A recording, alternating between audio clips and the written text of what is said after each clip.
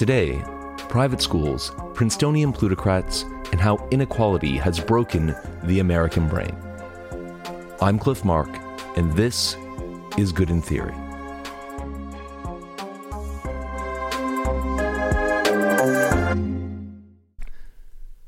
Today on Good in Theory, we have Matthew Stewart. He's the author of 6 books, including his most recent called The 9.9%, The New Aristocracy That's Entrenching Inequality and Warping Our Culture. This is a book about class and inequality in America.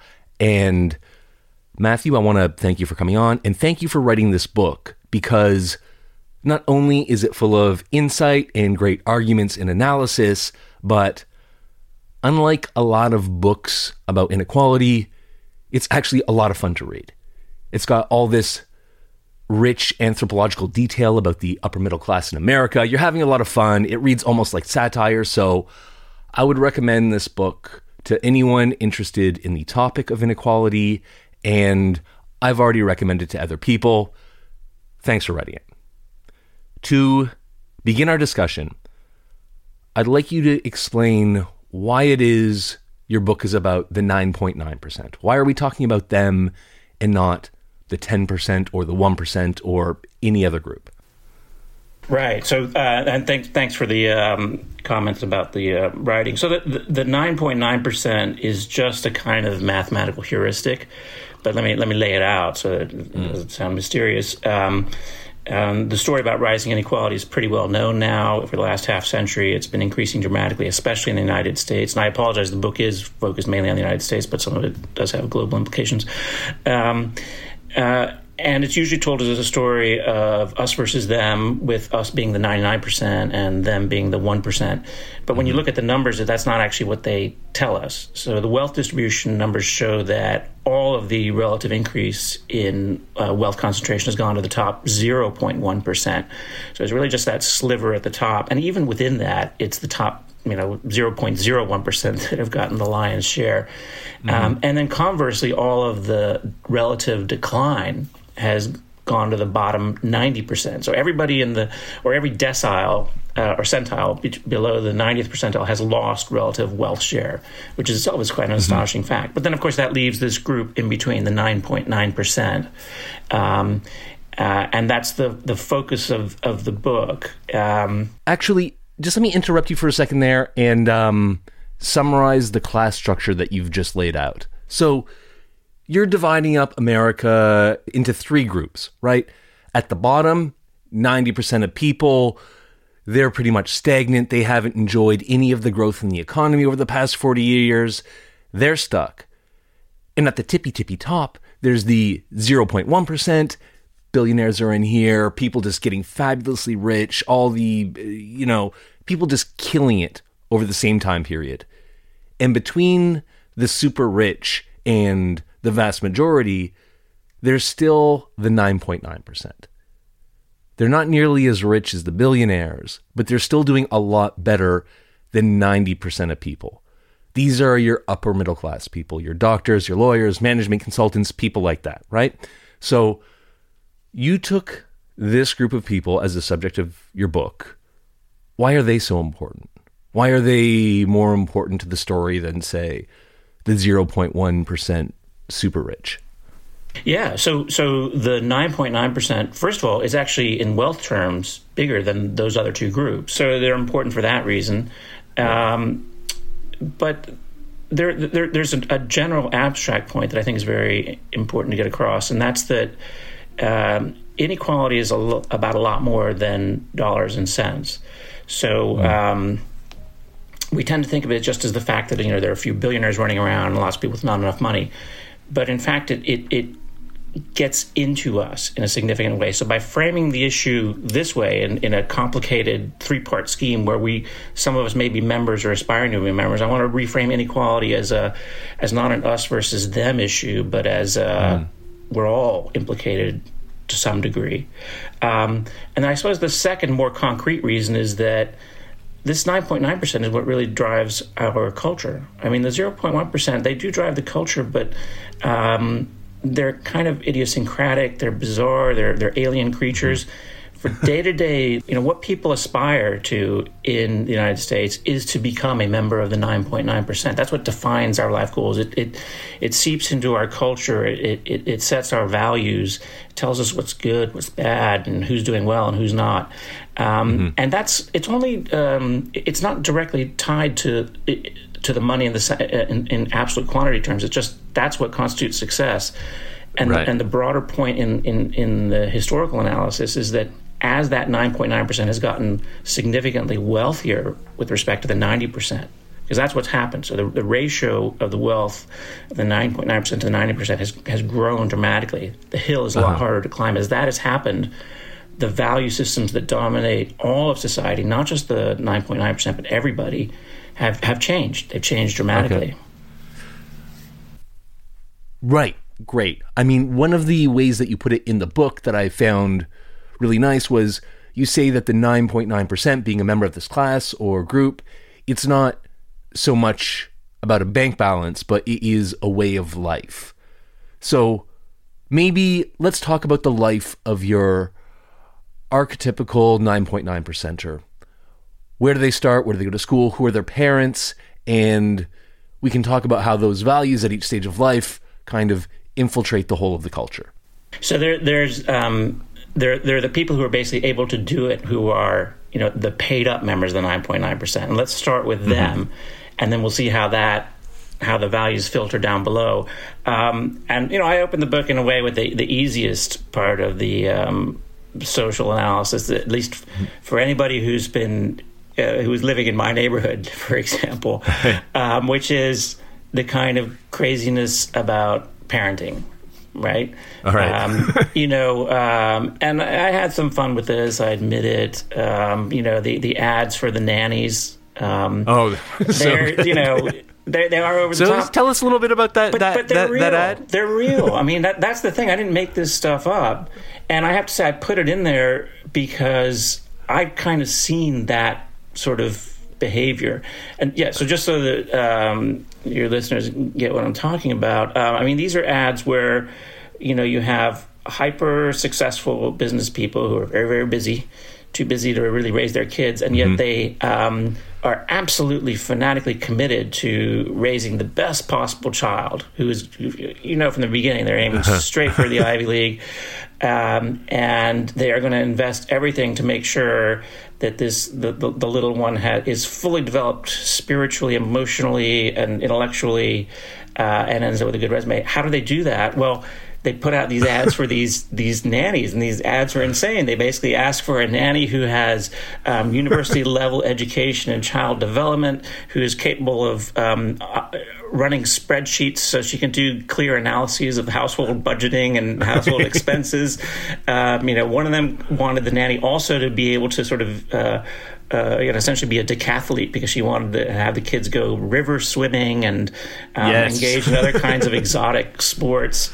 And this is not just one kind of crazy parent. This is it's happening in all the major metropolitan centers. But look here, so all that's kind of fun and games with the foibles of the successful members of the 9.9%, and really arguably at that sort of top end of that spectrum.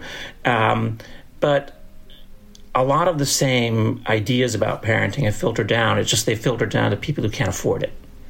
So then and this is backed up with a fair amount of sociological evidence, surveys, and so on, that parents, even at lower levels of the wealth distribution, are still investing huge amounts of time, and they'd love to have a nanny, but they can't afford the nanny. But they essentially get stretched thin. And so that also shows up in incredible parental unhappiness. So it turns out that the United States has some of the unhappiest parents in the world, which is itself a paradox when you consider just how much happiness the whole parenting thing is supposed to ooze in our culture, right? I mean, with all the talk about the wonderful games and the thrilling adventures and the great development for your kid and all that, it turns out that parents... When you got to do it 80 hours a week, it becomes miserable like anything else. Yeah, unless you can afford the nanny, right? So that's, I think, an illustration of the way in which the values that are kind of conceived and set at the top end then filter down, but they filter down in a very problematic way. So, I take it as a sign of a system that's out of skew. And there's also good evidence comparing countries that backs up this kind of claim that economic inequality dramatically changes parenting styles across the culture, not just within specific classes, but across the culture.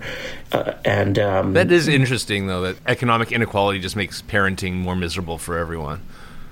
Yeah, and arguably it's not so great for the kids, right? I mean, I don't think it's a terrible thing to have let's get to that. names. So we know who the parents are. That's the model 9.9%er is born into this family where they're raised by a very well-educated but undocumented nanny, and then they're off to school. I guess private, competitive preschool, private schools, and so on. What is their path as they continue on? So what's happened is that the private schools have increasingly become a vector for those who have wealth to pass it on to their kids in the form of cultural capital. It's not just private schools, of course, because the American system. It's amazing. We have a system that takes this public good of education and it funds it locally, and the local areas are increasingly segregated by wealth.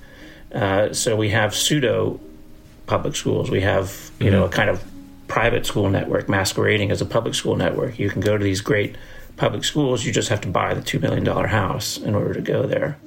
And all of this wealth segregated public schools, the private schools, the super intensive parenting with the expensive nannies. This is all with a view to getting these little 9.9%ers into a great college so they can remain in the elite class. Is that right?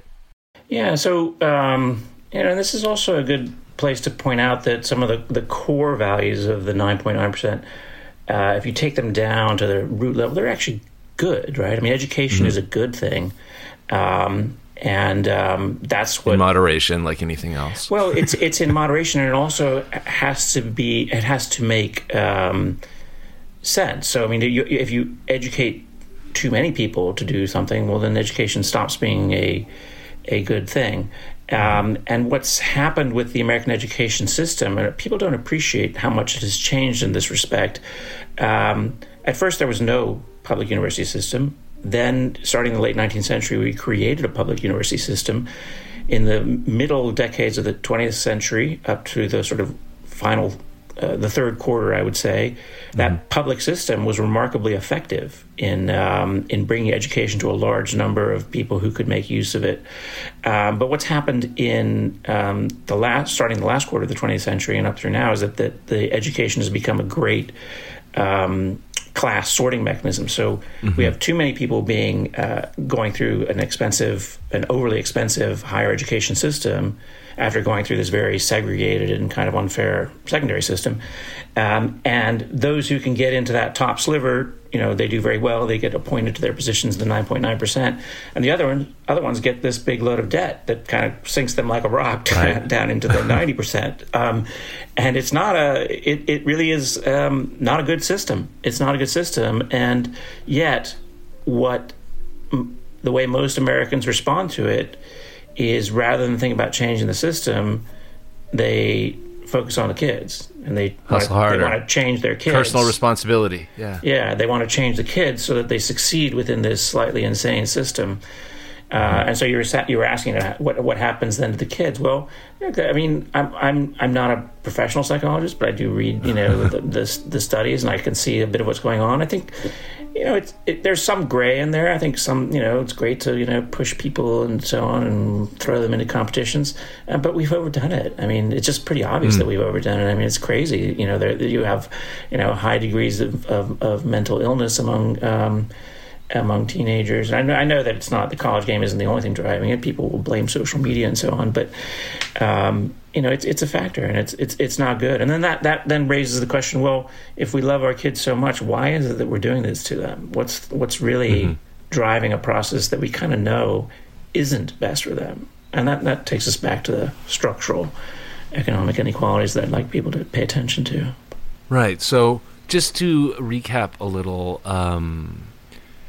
about this transformation of the education system, you're telling us that the public university system, the public college system in the States really started getting built up mid-20th century, and it brought in a lot of new people. It became more egalitarian, more people were admitted, and that probably helped them join the middle class. But then it's changed since then. So can you tell us a little bit about how it got more expensive and more competitive, leading to this high-pressure race to get your kids in? So there are many pieces to the story, but if there's a simple, straightforward one, it's that state governments decided that they simply wouldn't fund it. The federal government came in with a well-intentioned but ultimately hugely problematic program to create debt that would allow students to go, but then dump them with the debt. And so the burden for the public universities shifted from the public to individual students who then were in a position of having to place bets. And if you have a society where you know that if you go to college, you're going to have some chance of moving ahead and having an opportunity, and if you don't go, you're basically locked out, well, you'll take risks, you'll take gambles. And that's what many students have done. So that's I think, the most important part of the story. The other part has been the creation of these boutiques, universities that have essentially hogged the prestige. And it's an obvious point, I hate to say, because I was a beneficiary of this system, having gone to these fancy universities myself. But we have a system that funnels public money to the richest universities. Right? They have these unbelievable endowments. Princeton has over $4 million per student in its endowment. Harvard has close to that. Yale has close to that. And that money is partly from you, well, maybe not you because I guess you're in Canada, but it's from taxpayers, because all of that is tax advantaged money. It's tax deductible and donated. The returns are generally tax free, and they're of course go to education. So that has created this strange system where we have the best universities in the world because they are also the richest, and they've cornered this prestige, and they're also happen to be the oldest American universities, but they also are small. They're tiny. They don't serve the public. They serve an increasingly narrow elite, and they end up being kind of trophies that guide the lives of 9.9%. As an individual playing within that game, of course, people make the obvious choice. Do I send my child off to the underfunded state college or university that's may not provide much of a leg up, or do I make the extra effort and push them ahead with this by sending them into one of the special places? And so that's people have by and large tried to do the second thing. It's increasingly difficult to do, and it obviously doesn't work. Well, I mean, it doesn't work for everyone, but for the people who get in, they do. I guess that's what I should. Get you're appointed absolutely right. to No, it doesn't work for everyone. It's not a system that moves society forward. It definitely moves individual people forward. Right. So our 9.9%er, competitive preschool, private school, Princeton. Then they graduate. They're going to go out there and make it. What happens to them next? Well, there's two other parts of the story we need to get out. There's that they get married and they get a house, right? Right. And there's a lot more to the story, by the way. I don't want people to think my book is just like domestic analysis, because I think there's a lot to be said about the economic structure and so on. But let's just focus on the lifestyles of these semi-rich and not famous. They get married, and there is evidence that we have assortative mating. That is, that they like tends to marry with like. And so the members of the elite tend to marry the members of the elite. And aristocracies have always done this, and that's what we're seeing now. There are two other aspects of it that are worth drawing attention to. It turns out there's even more sorting at the bottom end. So if you are someone without a high school degree, the odds that you'll marry somebody else without a high school degree have gone up dramatically, and they've gone up higher actually than at the other end, the people with advanced degrees. So that's kind of interesting. And the other much more important point is that it's not like city mouse marries city mouse and country mouse marries country mouse, because what happens is that the city mouse marries the city mouse and the country mouse just doesn't get married at all. That is to say, among the working classes, the bottom deciles of the wealth distribution, the marriage rates have plummeted. They've just gone down. And again, it's a complicated story. I don't want to get all monocausal about it, but on the other hand, let's talk about the big elephant cause in the room, which is people don't get married if they don't have the money to make for a viable marriage partner. But you're saying that it's not the deplorable morals of the working class? That's, yeah, exactly. Well, but of course then that's part of the value system of the 9.9% is to say, oh yeah, it is their morals. They just have bad values, right?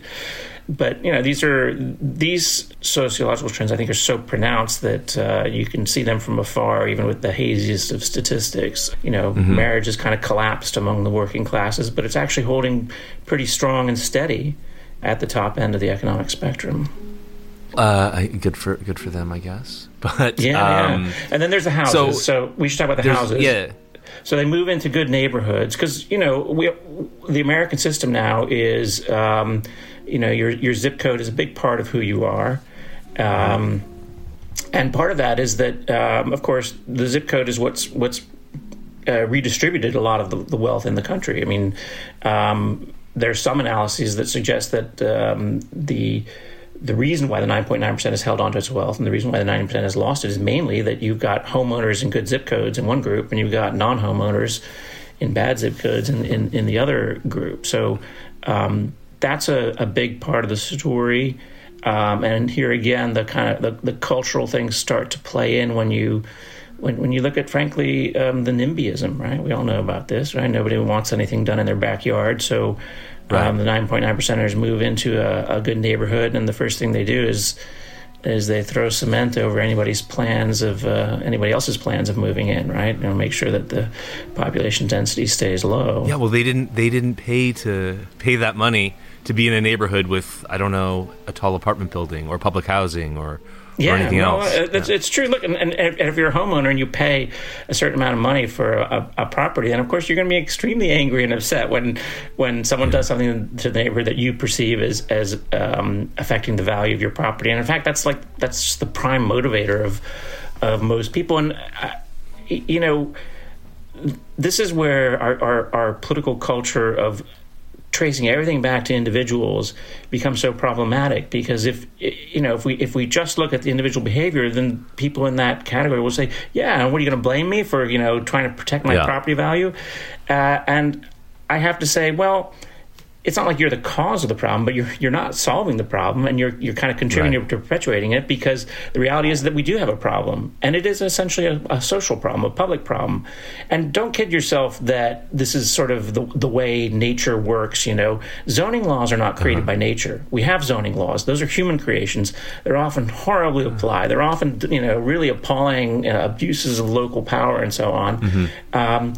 But we need to figure out how we can apply them in a way that's fair for everybody and not in a way that's kind of opaque and that ultimately works to entrench the advantages and privileges of a small group in society. So maybe don't hate the player, hate the game, but also fuck the players too. Yeah. I without guess them, we're kind of no the ambivalent thing there. I think that's absolutely right. Yeah, don't hate the player, but the player is contributing to this thing, and maybe we all need to think about playing a different game. And by the way, they're playing different games in other countries. I'm not saying that any country has a complete solution to any of these problems, but it's not like most of the solutions are impossible. I think that's another kind of dead end that Americans tend to get into. They'll say, oh, it's just nature. It's just, people are different. Some people are smart, some people are dumb, some people, work hard, other people don't work hard. And so you get, and so consequently you get rich white neighborhoods in one place and poor neighborhoods of color in another place. It's just a fact of nature. And that's, that's sort of delusion and self-indulgence in my view. I regret to tell you it's not only Americans. Yeah, no, I totally accept that. And one of the interesting things is I've gotten feedback on this project from people in other countries, and by and large they describe very similar phenomena in their own countries. So no country is solved. But I do think that America is kind of on the cutting edge in not a great way on this, and the numbers, the wealth distribution numbers back that up. So it's much more skewed in the United States, and the other disparities too. The racial disparities and the geographic disparities within the United States are significantly more pronounced than in most of the I guess what we used to call the industrialized countries. So the United States looks a little more like places like Brazil and India than it does Germany or Japan. Great. So that is a geographic perspective. The U.S. is more unequal than other countries. The disparities are getting bigger, and the upper class has more advantages. But what about a historical perspective? Has it always been the case that the 9.9% or the upper middle class, the elite, hasn't it always been the case that they're defending their own class position against those below them? I think historically it's too simple to say that that's just like a nasty class that's out to exploit. I think that actually they played a key role in creating a vibrant economy. But with rising inequality, with the growth of oligopoly and cartelized markets and so on, they have become kind of twisted. And the 9.9%, by sort of manning that machinery, by running, the machine that keeps that system in place are directly contributing to inequality. It's a more complicated argument, but so once upon a time, managers and lawyers did contribute to society and help the economy, and now they're more the helpers of the oligarchs funneling wealth upwards. Yeah, I think that's. I mean, look, it's way too simplistic. There were absolutely rotten, racist lawyers in the past, and so on. But when you have a system that distributes wealth upwards to an oligarchy, those oligarchs will tend to hire a professional class and a managerial class whose main role is to protect their wealth, and that's what they do, and they do it very well.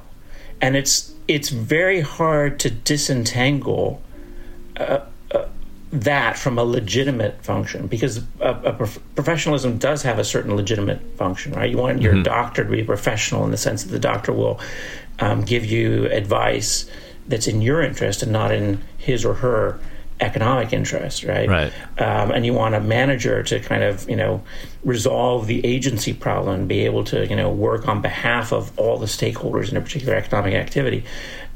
So those are important roles in any functioning economy. But when you have massive inequality, they get twisted. Huge parts of the medical profession at this point, sadly, are organized around the project of maximizing profits for a few large corporations, and the managerial elite has become, heroically parasitic. Seriously, when you look at the executive compensation, I mean, it's just hilarious. And I know some of these guys because they went to school with at these fancy universities, and they're nice guys, but are they worth $20 million, $60 million a year? Of course not. It's preposterous. It's just daylight robbery. But and of course they're beyond the 9.9%, but it's that 9.9% culture that essentially elevates them, and Right. Speaking of your rich friends from university, let me ask you how the economic aspect of your argument maps onto politics in America. Because on the one hand, the 9.9%, these are rich people.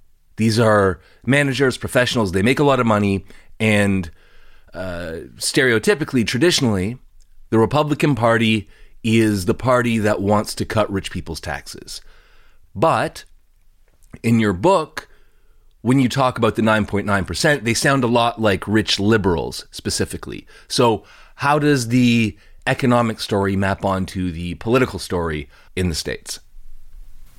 The important empirical point I would make is that the 9.9% is not just white liberals. So if we think about it in purely economic terms, it does skew liberal, but only by, something like, maybe 10 points, something like that. So it's pronounced a huge structural issue in American politics right now is that, yes, that upper middle class has migrated in large numbers the Democratic Party. However, there's still a very large group that's in the Republican Party, and you can't say that that's not part of this whole thing. And I guess the final empirical point I'd make is that there isn't an obvious overlap between the economic interests of this group and their politics. In fact, there's often a kind of a disconnect, and it's really only in their kind of the unspoken part of the politics where you see them acting in a sort of class interest way. So the overt politics of a lot of the 9.9% is in fact about reform, and that can be sometimes right-wing reform, but usually it's left-wing.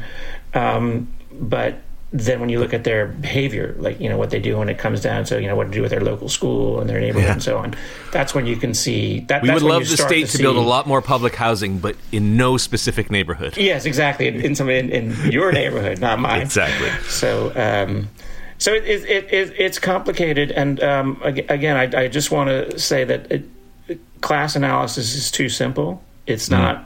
The important thing to understand is the way in which unequal systems that essentially generate rents, to use the economic language, that those kinds of systems only create the creation of economic class interest is only one small part of their action. Because another much bigger part is the sort of disruption of reasonable human relations and the creation of kind of disintegrated or fragmented societies. Okay, let's just take a minute with that, because this is a really interesting and big argument in the book. And the idea is that unequal societies don't just create separate classes with interests that are objectively opposed to each other. It's that inequality actually harms human reason. It makes people less reasonable and therefore less able to get along properly. Is that right? Can you explain how that works? I am a philosopher, so I'm committed to making these abstract statements. And my abstract statement is that inequality, you're on the right podcast. Inequality makes human beings unreasonable. And there are two senses in which it does that. One is that I think it's unreasonable to be unequal. That is to say, I think human beings are naturally equal in a certain sense. I don't mean that everyone's the same height or anything like that, but I mean that if you organize human society, it's pretty difficult to do that in a way that does not presume a high degree of natural equality. And that's generally because you're organizing society for multiple generations, not just for you and me or the three of us gathered in a room, but rather you're creating a system, and it's difficult to do that in a reasonable way without making the assumption about natural equality. But there's more to it than that. There's a kind of a sort of more biological argument, which is that human beings have certain mental heuristics that they use in analyzing moral situations and analyzing just problems that they face in their life. And those heuristics do have a kind of arbitrary character. They didn't arise from pure reason. They arose from evolution, human experience, the general human condition.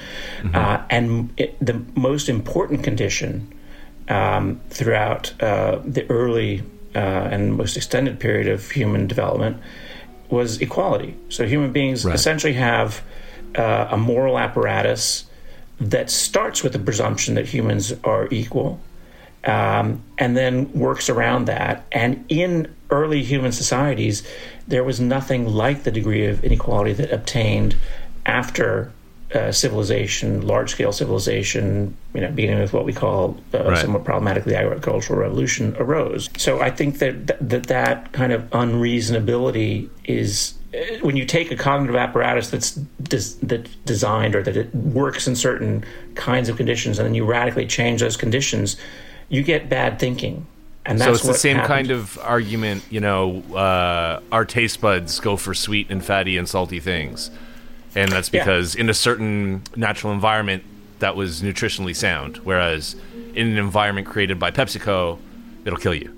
Yeah, exactly. So I'm just taking that basic argument, or it's like the the thinking fast, thinking slow argument that we have these heuristics, these shortcuts, and I'm simply adding this observation that the degree of irrationality that involves is not atemporal, embedded in nature for all time with all humans. It is rather something that changes with different social conditions, and that in conditions of high inequality, high degree of extraction, domination, rent seeking, and all that, our brains don't work so good. Our brains don't work so good, and we like end up trying to become something like the Great Gatsby. We don't realize what we're aiming for until we get it, and then we discover that's not what we wanted.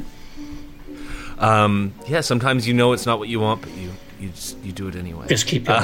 Yeah. Well, look, we can't solve all the human condition here. We're just we're going for small bits. I want to just come back a little bit to your plutocrat Princeton pals, or rich people, the 9.9% and above, because you mentioned that, look, it's ludicrous that anyone's worth $50 million a year, but for all of these upper classes, right, they've got a justification, right? This natural belief that we go out into the market and we put in talent, effort, brain power, brain sweat, you say in the book, and the free market spits out money at us depending on how much we put in. And so if I'm one of these people saying I don't want anyone to build in my neighborhood, I'm going to tell you, hey, listen, I had to go through having a tiger mom and a helicopter dad and go through private school and do all this, fight my way up to the elite universities, and now I'm working 80 hours a week at Goldman. So how are you going to tell me I don't deserve this? I got here because I am the best and the brightest. I went through that, contest, and I'm productive to society, and that's why I'm getting so much money. So that is why the 9.9% is pulling away, not because we are stealing from the 90%. Yeah, well, so first thing I do is offer that person a copy of my book, and then I would point out that this is what the people... They would pay someone to read it for them. That's right. But this is what the people who helped build the pyramids in Egypt would have said, too. I mean, it turns out that in building those pyramids, you had gangs of workers, and you had or slaves, basically, and then you had overseers, and the overseers did pretty well. I mean, the archaeological evidence says that they got some fatty cuts of beef and so on. They were all it worked out pretty well for that class of people. And you just have to ask yourself, how happy are you building pyramids for the pharaoh? I mean, if that's how you find meaning in life, okay. The other thing I would ask, I mean, I can confront that sort of argument head on, and I try to do that in the book. Confront it head on by pointing to the facts that this so-called free market that person is talking about is quite fictional. That when they want to maintain the value of their home, they're not relying on a free market. They're demanding that the government step in and prevent things from happening, prevent people from developing, so that they can retain the value of their property. So I can show that that's a fiction. I can look at the merit claims and show that statistically it's kind of nonsense. You look at the distribution of wealth and you look at the distribution of anything that would qualify as merit, and there's simply no matchup. But what I find is that that's not effective, because we're talking about a religion, and a religion right. that helps people make sense of life. And I think also because that, like any religion, it has some, kernels of truth. It's got something that's good. I mean, of course, working hard is better than not working hard. And of course, people should get rewarded for working hard, and, get punished or not rewarded for not working hard. But what I would ask those people to do, what I hope to try to do, is ask them to sort of look into themselves. That's why I say, are you happy building a pyramid for the pharaoh? Because my sense is that they're not as happy as they think they are. That their idea of success has been handed to them, and they're filling it out by getting the job at Goldman Sachs, and then getting the big house and so on. And yeah, it might be better than many of the alternatives, but is it really working out so well? I mean, the extreme stresses that involves, the sort of near abuse levels of child rearing, all that kind of stuff. Is it working out? And it's not just a question about self-interest there. It's that if it's not working out, it's probably because the big injustices in the system are in some ways playing out at a micro level too, even for those who are supposedly doing well, even for the winners.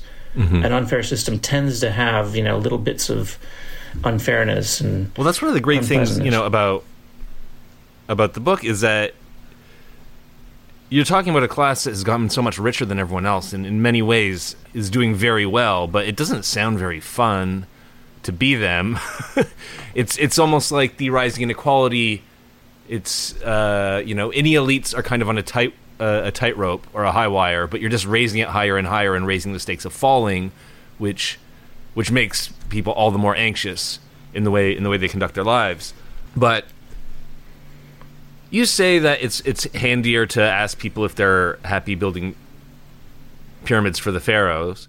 But there is also a lot of points in the book, I just want to add for anyone who's listening, where you make some pretty good arguments and illustrations of why people don't necessarily deserve this money in the way they think they do. So if you think, right, you talk about the McKinsey meeting, and they're basically getting a bunch of money from authoritarian governments who are extracting rents, and they're like, God, we're so smart. Like, how? We made this with our spreadsheets and our brains and our Ivy League degrees.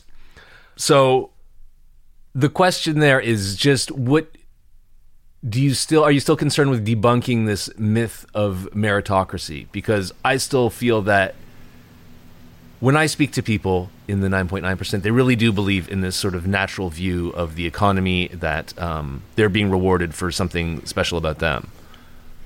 Yeah, no, I'm very concerned to debunk it. I mean, that is I guess a central argument of the book, and it's a central form of this delusion, right? That I want to get at. Inequality leads people to misunderstand themselves. It leads them to misunderstand the sources of their own value. The reality about human societies is that we as humans are incredibly successful in creating wealth when we work together. It's simple, it's banal, and it's true. Wealth basically comes from people working together. And yes, individual talents, of course, that add, the guy who can, chop the 5 blocks of wood instead of the 4, well, yeah, maybe that helps a bit too. But far more important thing is establishing that cooperation, that form of justice. And when we imagine that there's a society where everything comes down to individual merit, we're just misunderstanding where our actual wealth, our real well-being comes from. And yeah, these 9.9%ers now, I mean, I just have to say, give me a break. I mean, they're, of course it's wonderful that they have these really high-paying jobs, but it's not that they didn't create those jobs with their brains. Those jobs were created by a maldistribution of wealth, and they just their brains help them figure out how to be the one who happened to latch onto the little lump of cheese that was sitting there waiting for them. So. And do they really think that these other people who didn't, succeed in this, the bizarre admissions processes and the strange interview protocols and all that those people have less merit, that they actually contribute less to society because they didn't, snag on to this spot that happened to be seated next to a gusher of free cash? I mean, come on, grow up, guys. Yeah, well, it's I nod along vigorously when you say it, but I went to the special universities in England, and so I will say that privileged kids from everywhere are kind of like this, but the American Ivy Leaguers were the worst. Just in terms of telling me about their achievements. Like, you're 20, you don't have any. Yeah, no, and the sense of entitlement that they exude is just, it's astonishing, because they come in and they kind of expect that they're going to be put in the right next to the chairman's seat or whatever, for on the basis of nothing, but they have been brought up in a system that tells them that they have this remarkable value, and this is something that is observable in human societies throughout history. I mean, the people who are raised in power simply come to believe that the power emanates from within their very own little bodies and brains, and it's hard not true. To. It's the only thing you can control. Yeah, exactly. And so, it's better for them in a sense to believe that, but it's not better for society, and ultimately, I guess I'm arguing it's not great for them either. I mean, living in a delusion. I mean, this book, I should also mention, it originated out of another book I've just finished on the Civil War, the struggle over slavery, and I think that some of the same processes played out in the rise of the Southern slaveholding oligarchy. So anyway, but that's a whole other topic. Let me ask you this then. You were talking a little bit about how it affects 9.9 percenters to believe this about themselves, that they are taking credit for it. What about the effects on the people who don't make it? Because the way you tell the story, it's that the 9.9%, it's a culture, and that applies far more widely than the people who actually have the money to belong to it. So what does it tell people who don't get the McKinsey job?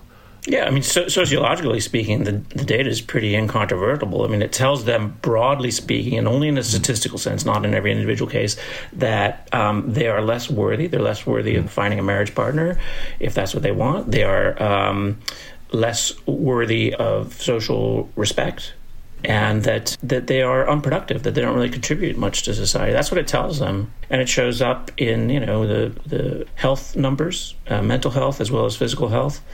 All in a broad statistical sense, but there's absolutely no question that this is the message that is getting down very effectively to the people who are not making it. And I just want to stress that I'm not saying that everyone in the bottom 90% is sad. That's just not the case.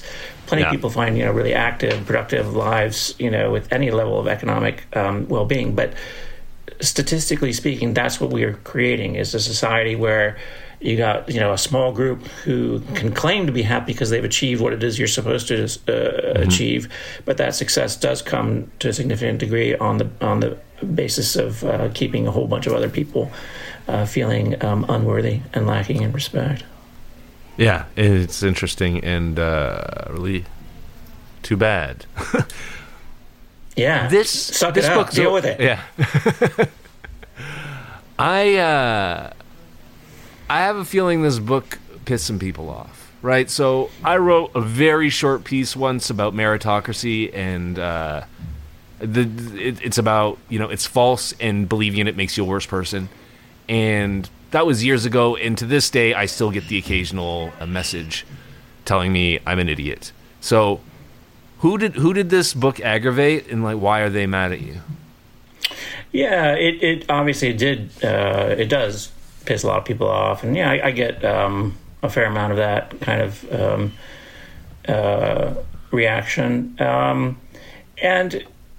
look, there's a really simple explanation. I mean, this is part of the religion that most people use to organize their lives, and that religion convinces them not only that they are good, but that they're doing good for the world, right? Like, so when they go out and work hard and get that that professional job.